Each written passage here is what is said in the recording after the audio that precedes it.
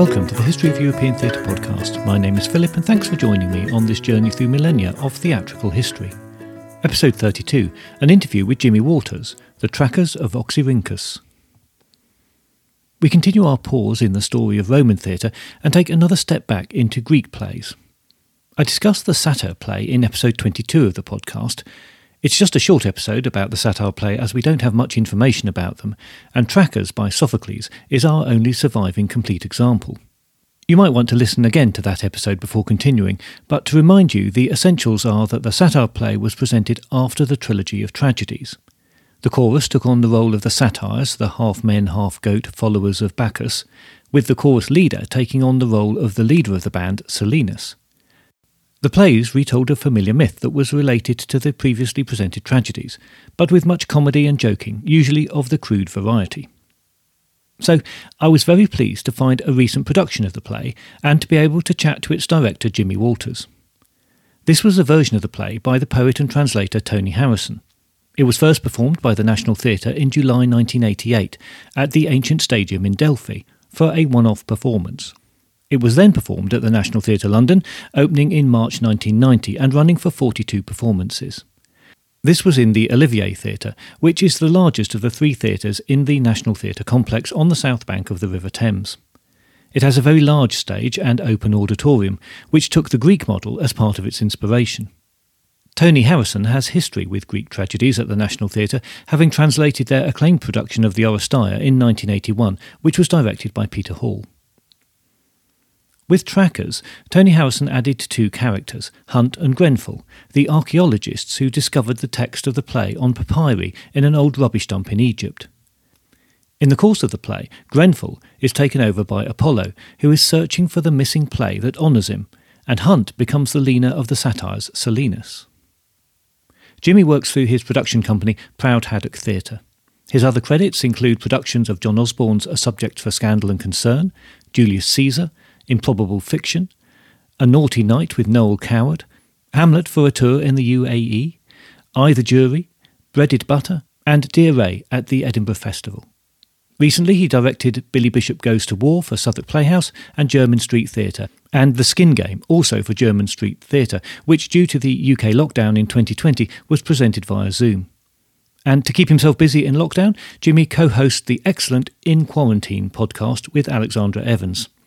Season 1 discussed several Shakespeare plays, and Season 2 is taking on the challenge of discussing novels by Charles Dickens. Alex and Jimmy get great guests on to discuss productions, so it's well worth a listen.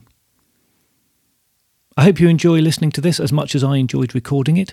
I'll be back at the end for a few thoughts, but for now, please enjoy Jimmy Walters discussing The Trackers of Oxyrhynchus by Tony Harrison. As far as I can see, Trackers wasn't revived in roughly about 30 years since its original production. So what drew you to it in 2017? Well, I had done a show at a theatre called the Fimbra, and the Fimbra Theatre has a kind of, I guess, an image or a branding of taking plays that have been lost or unearthed or are due a bit of a revamp. And they tend to be plays that are quite niche, quite political, quite anarchic, and you know, you look at all those boxes, and Tony Harrison seems to tick pretty much all of them. And Neil McPherson, who runs the theatre, and myself really wanted to do a Tony Harrison play, and we thought it was either going to be The Trackers of Oxyrhynchus or it was going to be this other play called Square Rounds. And if I'm honest with you, I read Square Rounds and I really, really liked it, and we actually ended up doing Square Rounds a couple of years later. But it was something about Trackers that just, I think we felt for the first play, it's quite outside the box and it's quite mad and it's a real challenge. And it's, you know, for me as a director, I think the thing that I always learn really kind of fuels me is to try and do things that are as much outside my comfort zone as possible. So not to do the same thing twice, but to always make apples and oranges, and to always do something that feels a bit unusual and a bit odd. So that was the kind of the feeling of it, really. And then so I met Tony Harrison for a coffee, and he said to me that we could do it on the provision. He was like, absolutely fine, But there's this moment in the play where the satyrs spring out of these boxes, and he he basically said to me, so if you can do that moment, then you can do it. And I didn't know what moment he was talking about, because I hadn't seen the play, because obviously I was 4 when it was put on at the National. So I just said, yeah, that's fine, because you just say yes, when you want the rights, you just say yes to anything. So I say, yeah, that's fine.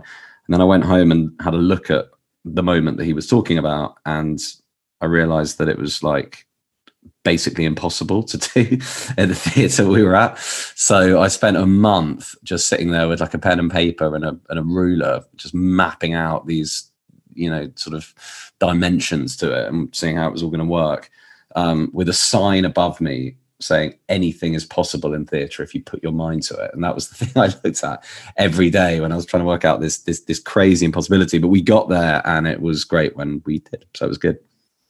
That isn't the only difficult bit of the staging, is it? I mean, the idea of the papyri forming the backdrop, and everything is coming out of these rediscovered words, is a really central theme in the play as Tony's translated it.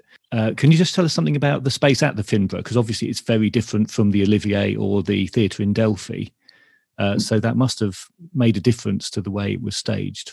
Yeah, absolutely. So the Finborough is a pub, and it's in Earl's Court, and it's a very reputable fringe theatre. So the Time Out listed it as the most influential fringe theatre in the world, but it's probably the smallest at the same time. So as well as having this great image of being, this kind of hothouse of these lost classics, it is also tiny, and it's that classic space that you can imagine, being right up close there with the audience.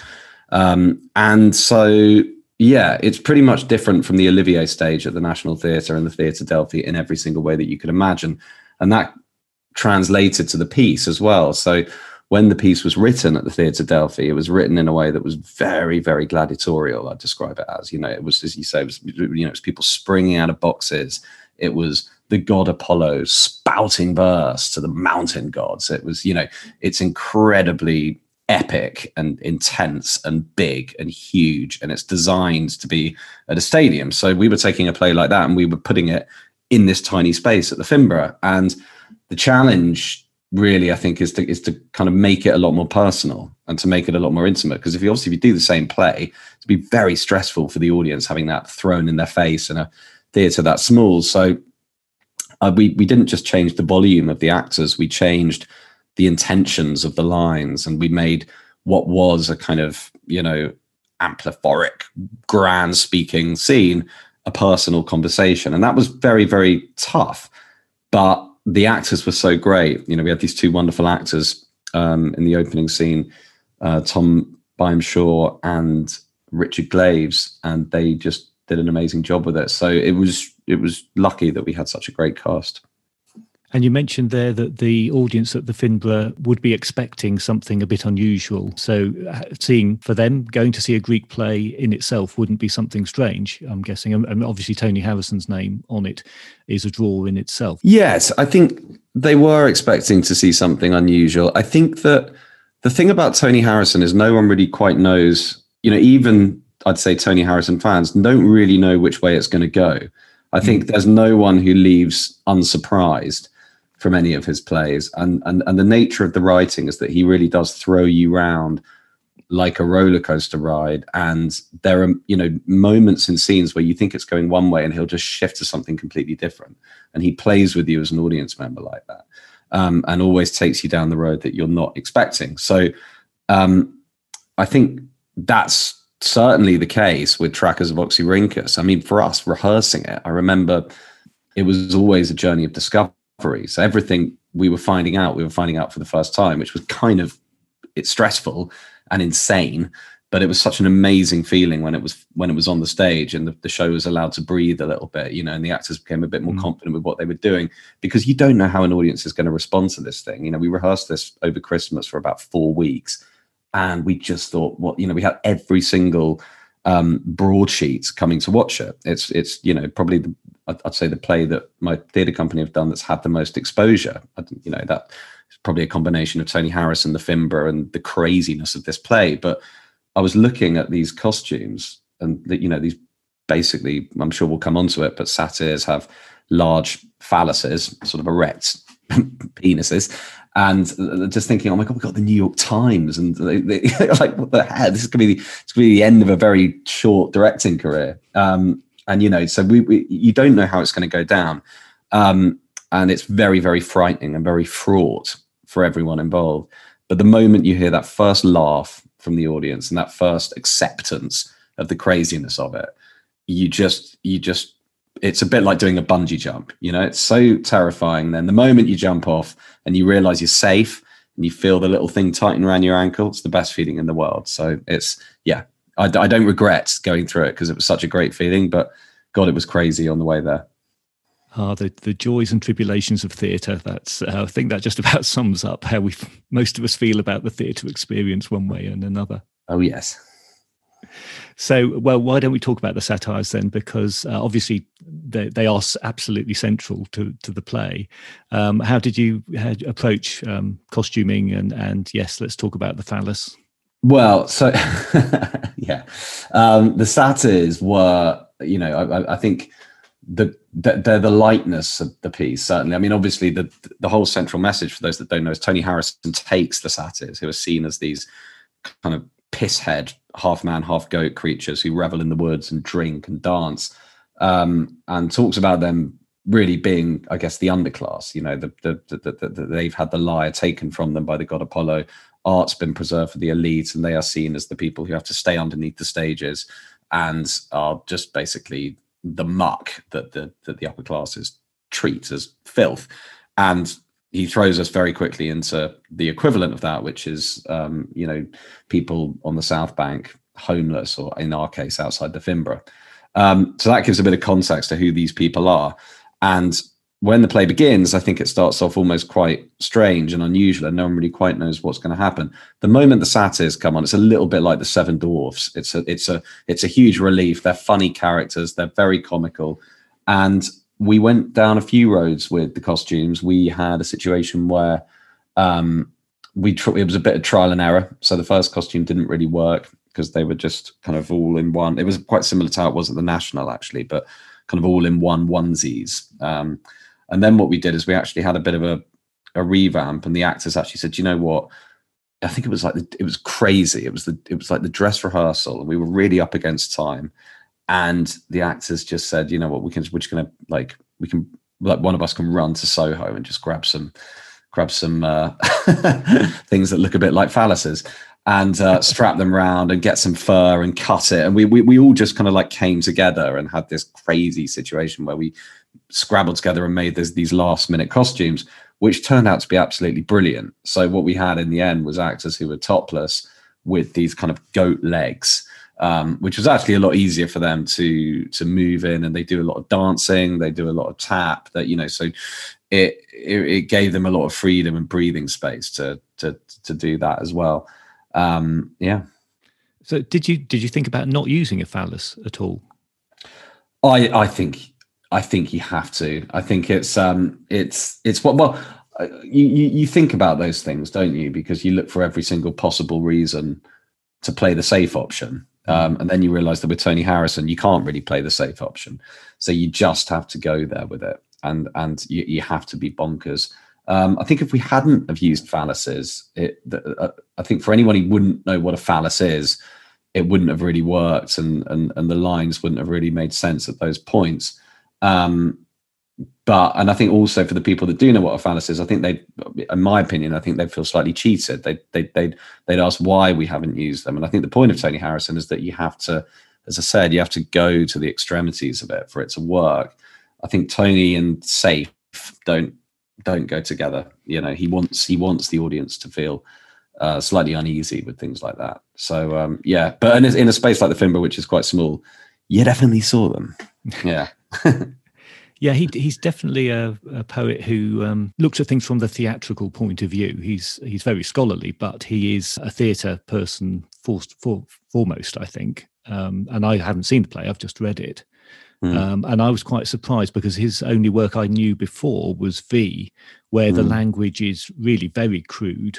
And caused quite a stir at the time when it was published. Whereas this is really a much more light-hearted sort of ribald, as we'd say, maybe crude, but not offensive in itself. Not to most people, I wouldn't think. No, I think so. But there's always an underlying point to it. Excuse the pun. I think it's not just funny costumes and people jumping about like in a sort of Little Britain type way. It's that there's a point that he's making to everything, and he very quickly throws you into that into that modern day context of what a satire is. And the thing about Tony's writing is it's very unapologetically contrasting. So a lot of the rhyming couplets will be very, very different. One will either be light and one will be very dark. One could be old English, the other could be very modern slang. And he believes in contrasting extremities and rendering the familiar strange. People are used to RP accents when speaking verse, and he'll throw it out of a northern accent. And he'll do things that are slightly unusual. And with those, and he doesn't really do grey areas, deliberately so, in the same way that when we jump from, 5th century satires to 2016 Earl's Court outside the Fimbra, there's no in between. It's not a linear journey of exploration of how we get there. He just goes, ba-bum, we're here, ba-bum, we're there, deliberately, to kind of show you that actually the two are kind of the same. It doesn't, all the stuff in the middle is meaningless. So, that's the way the kind of language works. And so I think as a director, I always try and, I always think as a director, what's your job as a director? And I think if you come in, obviously I respect every single director's way of working. And, there's been some brilliant directors who work the complete opposite to this. But I think that if you are, in my opinion, if you're going in with grand ideas, or you're trying to put your kind of identity as a director on the piece, and you're trying to war against the text, I think that can often not really work, because the writing and the rhythm and the musicality of the writing has been written in a certain way from that playwright, and I see my job as to kind of showcase their imagination, if you like, to showcase their piece of work. Because if I went in thinking, right, Tony's written this play, but I'm going to do the Jimmy Walters splash, that's fine, but I can only do the Jimmy Walters splash if it's under the umbrella of Tony's vision. And I very much believe in playing his rhythm of the language. So that kind of contrasting element of the lines, I really try to push for that. Yeah. Right. So the other big element I was getting from the script was that there's a lot of Greek, and some of it the audience are expected to pick up and chant back at times. Yeah. So how easy was that to work with your actors, who presumably aren't Greek speakers naturally? No. Well, in the middle of rehearsal, I there was a bit of a lifesaver, and I have to give him a bit of a shout out, is my old lecturer at university, a guy called Dr. George Rodostenos, who was Greek. I got in touch with him in a moment of panic in rehearsal, and I just said, help, there's loads of ancient Greek we need to learn. And he put me in touch with this woman called Adriana, who was able to translate a lot of the language for us. And it's difficult because, I think, thinking back to it, we went online and we found like lots of different translations, but it's about how you say that, right? You can read it, but you can write it, but how do you speak it? And so we had a lot of voice recordings going on, and I was reading the play the other day in preparation for this, rereading it, and the actor who played Apollo, the moment where he kind of turns into Apollo from Grenfell and he's speaking Greek, and I don't know how he just learned that so fluently every night and up the tempo and changed the pace, and it was amazing. So they did such a great job of learning it. And yeah, the bit with the audience, it was, well, the lucky thing about that is it's a bit like karaoke, so it comes up on the screen, and he says it, so they see it on the screen. Ithage delta, papa papa oseta. And he's like, sing it back to me. And he gets the whole audience singing it. And yeah, so that was kind of okay. But yeah, when you put it on a screen, you do hope that there's not going to be a scholar there who's like, actually, it was written differently to that. So yeah, we had to be completely on the detail, but that definitely. Absolutely, yeah. That's well done for remembering some of it there. That's pretty good going. And yeah, of course, the other big Greek element is masks. So were the actors masked for your production? No actors were masked. It was. I mean, for me, actually, the masks. I don't know if masks are actually mentioned in the script, but I know that I think it wouldn't have worked with masks because, for me, the point of the beauty of it is the seamlessness of the transition. You have this guy who's Grenfell, and it's 1907. He's in Oxyrhynchus. And then suddenly he's Apollo, and it's an internal thing. It's an internal thing that takes him over. And I think if he was to put a mask on, it would ruin that sense of seamlessness. In the same way that with the satyrs, suddenly prancing around the woods in the 5th century are now on the South Bank in 2016 as kind of young tearaway youths who are graffitiing a roadside. I think taking the masks off, again, it would have highlighted that difference. Whereas I think the point Tony wants to make is that it can happen almost without you realizing it. And that's in the language as well. And that, I think in that wonderful speech of Silenus's where he talks about Marsyas being flayed, that speech begins in the 5th century. And before you know it, in the middle of that speech, we're in London and he's just drinking in London. And so, yeah, I think masks would have created that division. Whereas I think, yeah, the beauty of it was that they just were who they were, and it doesn't matter what time they're in. That's because of the fact that they're the underclass, really. Yeah, in the introduction to the published edition, Tony Harrison talks about the importance of community in the Greek theatre and the fact that everybody was in the daylight and there was no division between actor and orchestra and audience. So I guess you were kind of getting that in the closeness of the Fimbra as such a small theatre. Presumably the audience were sitting in the dark, but still very close to the action. Yeah, that absolutely. And I think it's a very Brettian thing as well. People talk about the fourth wall, don't they? And when the fourth wall's up, it's very much like the actors are in their own little world and the audience are in their own world. Whereas in this, the fourth wall was very, very much down. And so, as you say, I think there was a moment where we actually brought the house lights up. I think it actually might have been when the audience were chanting. And yeah, it's very, the great thing about the Fimbra is that you can decide what configuration you want to have the space in. So you can have it in traverse, which for people, if they don't know what traverse is, it's like a big long line with the audience on either side. You can have it in the round where the audience sit round the stage. Or you can have it end on, which is how we had it, where it's like all the audience sitting looking at the stage. But we actually chose to have it end on a certain way round where you could actually see the fire exit signs and you kind of knew that you were always in a theatre, because I think that's the environment he's trying to create. I mean, certainly by the end, when he sets it literally outside the theatre, the final scene is set, at the Fimbra. So he wants to make you very aware as an audience member that you're always in a theatre watching a play. And yeah, as you say, the lights up and the sense of community and the shared experience definitely is a strong element of that.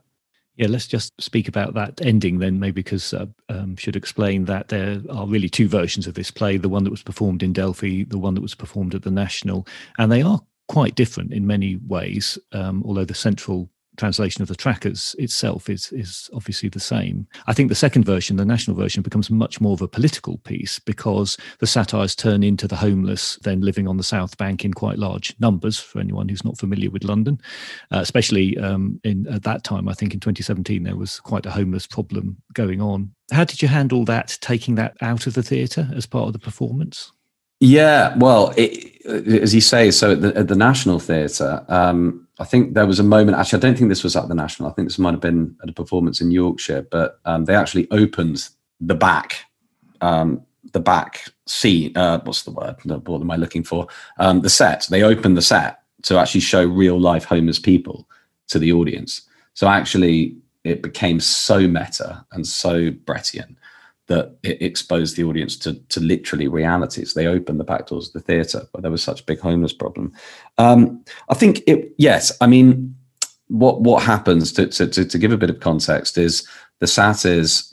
We throw ourselves into the modern day where we see Silenus, who was the chief satyr, now drunk on his own in London, set outside the theatre you're putting trackers on at. So in our case, it was in Earl's Court. And he was stumbling around. He sees a group of youths graffitiing a wall, and it's Marsyas, his brother, on the wall, and they spell it wrong, and they beat him up. And they're these kind of angry kids who don't really have a sense of purpose and are just drunk, and they are the satyrs. So he says, come on, we can do this. And they say, there's no room for us anymore as satyrs. And he says, there are, and they run off. And then he's freezing cold, and then suddenly the satyrs come on again, and they are, as you say, they're people on the streets. They're homeless. They're in sleeping bags. They're shivering in the cold.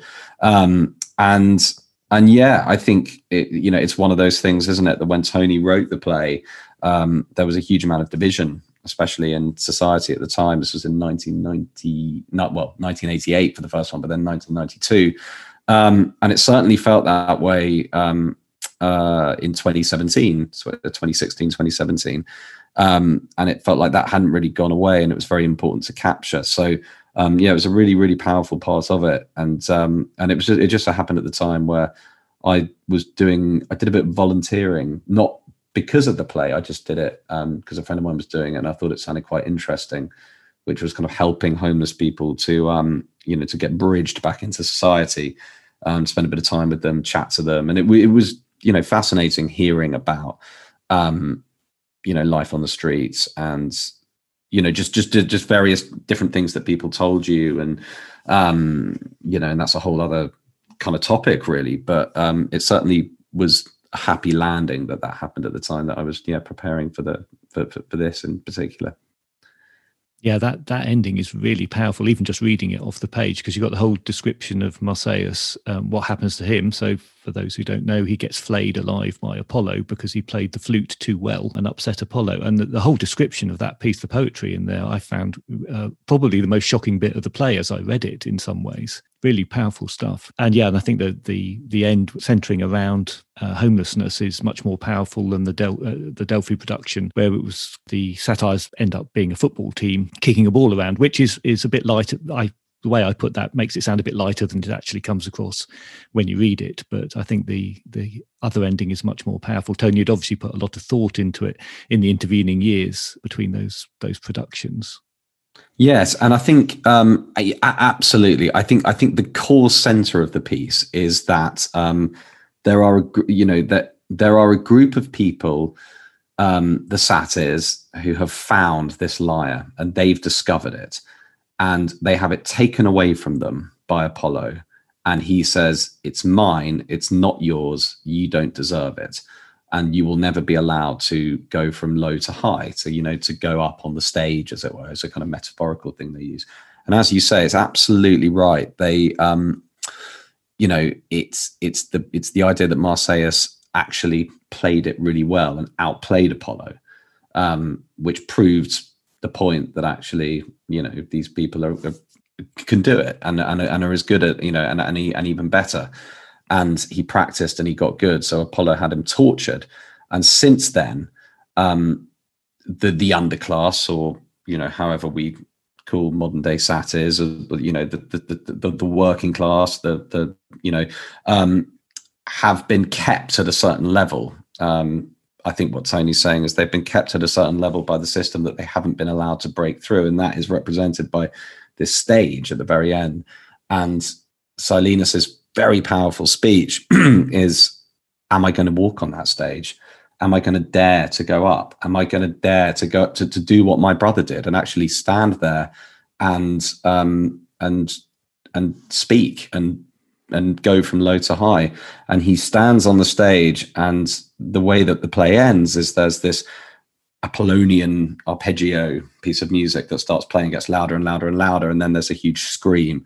And it's supposed to represent Marsyas screaming, but it could also very well be Silenus is screaming as a punishment for him getting up on the stage. So it's a very, very powerful message. And as you say, I think having a political ending, just it kind of follows through on the point that the play's been making all the way through the story, really, and it takes it to the finish line that it's ultimately it's art preserved for the elite, and it's and there's so many other different kind of strands of that argument as well about. People always talk, don't they, about theatre being too expensive and theatre being preserved for only if you're not careful, you're going to have a certain type of person watching a certain type of actor perform a certain type of role, and it really is going to be this very elitist thing. And theatre is supposed to, it's supposed to represent life. It's supposed to be holding a mirror, as Hamlet says, holding a mirror up to nature, to see real existence, and that can't happen if there's only 3% of the population that are allowed to see it.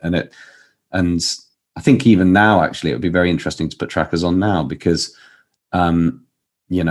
theatre, sadly, I think, if we're not careful, next year is going to become very elitist. It will have to become so expensive, with things like social distancing, and you are going to get it probably being a little bit more like the opera in that sense, that only a certain number of people will be able to afford to regularly go to the theatre. And I think putting trackers on now would be probably even more powerful. Right. And well, yes, that's sobering, isn't it? Because we're talking about a play that was presented back in Athens to the whole population, or, whole population minus women and slaves, probably. And as a comic piece after the end of having watched 3 pretty serious tragedies, but it's still got a serious message in it. That discussion between high art and low art is a political one, even in the fragments of the play we have that are original. I mean, Tony's not added all of that in. He's taken a theme that's there and expanded on it, I think. And because the ending, it is the bit of the play we don't have. So, Tony's definitely taken his spin on what was left there. But I think the whole thing is still a serious piece, although it was definitely played for laughs at the time as well, and the two can merge together. Well, I think they have to merge together, and I think the more comical it is, the more tragic it can be as well. And that, and that's sometimes they always say, don't they, that comedy works best when, there's sometimes the darker the backdrop you set your comedy, the brighter that little comic spark always is. And there's so many great examples of that, in history. You only have to really look at something like, the final scene of Blackadder, or these moments where, I think comedy is, personally for me, comedy, or good comedy, is born out of darkness. And there was a saying, I can't remember what it was, that, if there's someone wringing in pain and they're in such pain and it's so awful, then the last thing left, that the only thing they can do is laugh. And sometimes, the more fearful we are, the more hilarious things are when they, completely tenuous example, but I remember when I was having a back operation and I was so nervous. I was about 14 and I was like freaking out, internally, and I was about to go in under the knife, and my dad came in and he just introduced me to the young ones, and we sat in the hospital, and it was so funny because I was so terrified. And it's just such a, and I think that's the way, and I think sometimes when comedy doesn't come out of darkness, when it's just funny, it is funny, but it's not, you lose that sense of power. And I think for me, trackers only works, the comedy of trackers works when you have a very, very serious backdrop that you're setting it against, because it, otherwise it's just, there's no depth to it. There's no color. It's just people with funny phalluses doing a funny dance, which is great, but it's very short lived. It's very myopic. And it really, really comes into its own, I think, when you put it in an entire context of the underpinning message of this story that Tony's trying to say. And you feel that still resonated, even though you were producing 30 years after the original, and the original is based on something centuries old? I do. And actually, it's a funny thing, because, as I said, as a director, you're really trying to showcase that writer's imagination. And that's what he, there is a point that Tony's trying to make. And I think that's, I think in terms of today, I think it always resonates. I think as long as there's division of any kind, it will always sit very comfortably against that backdrop. And I think, Tony's someone, a bit of background about Tony is that he's from Leeds. It's where I went to university. It's where he went to university as well. And he has always felt that he wants to make the point that actually there has always been this case for art only being eligible for the elite, for the upper classes. And he takes that argument and flips it on its head and messes with you as an audience member deliberately, unapologetically, and throws you about and roughs you up a bit. And that's very much what he's doing in Trackers. I think you're supposed to feel awkward as an audience member at the end of it. You don't want to feel safe as an audience member, for sure. Yes, I can well imagine that just from reading the script. So let's finish with how were the reviews? The reviews are really good, and it was. But the most important review of all was Tony, and I think when you put on a play that crazy, it's always going to throw in divide audiences to an extent. I got it in the neck from a couple of the broadsheets, and I got some phone calls from journalists saying, this. Almost like, are they my opinions? Are they things that I think? And you're a middle class boy, and you're trying to sort of throw all these big things out there. But I'm showcasing Tony's imagination. That's my job as a director. Is I think it would be wrong if I was to kind of water it down and go middle of the road with it. It's not the point the playwright's trying to make. My job is to showcase his message and what he's trying to say. So. We got that from that side. We got applauded from the other side. We got, it was on the whole very positive, and it felt amazing when the play opened and we finally could just go, okay, right, that's that, because it had been such a stressful rehearsal period, and it was so intense, and it was just the relief, I think, more than anything, on that first preview. When the actors ran down and were just like, let's just get a beer. Let's just, oh God, we all deserve it. It was amazing. But I mean, the best moment, I think I've had two moments in my life that were genuine elation, and genuine elation. And this is one of them, where all these reviews came out. They were good. But, they always say don't read reviews, or there's a kind of necessary blindness in the creative, and, to actually kind of just not think too much about them and to focus on the piece, because good or bad, they can affect the performance in some way. And I remember, I just remember being terrified about Tony coming. That was the one thing that, even after all the reviews came out, I thought, but Tony's coming in week 4. And I'm, I don't care about The Guardian or it's him. Oh my God. And I just really wanted to make him proud. And I really wanted to, be as subservient as possible to everything that he wanted to originally do in the National Theatre production, to try and recreate that as best we could. And then the day Tony came, I remember I was with my dad just before, and I said to my dad, what do I do? Do I turn up? Do I watch it? I can't watch it. I'll freak out. And he said, just turn up, shake his hand, be very, very nice, and, just turn up a bit before. So I said, okay, fine. So I went, my dad doesn't live a million miles away from the theatre. So I walked down there, and I just got a call from the stage manager saying, yeah, he's already sitting in the audience. And I was like, oh, I just missed him. So I just got to the theatre, and at the time I smoked, and I just remember chain smoking, pacing around the theatre. And it was the longest hour and a half of my life. And every minute felt like an hour. And I just was so anxious. And I went into the theatre, and I luckily had my friend, the composer, with me, and we just sat there at the bar, and I was just doing that thing where you pretend to read the paper, as everyone's coming down. And he came down the stairs, and he had this big smile on his face, and he had his arms out, and he just went, Jimmy. And we hugged, and we shared a bottle of wine, and we just, he's 80, by the way. He was 80 at the time, so it was very impressive. He's just had a bottle of wine.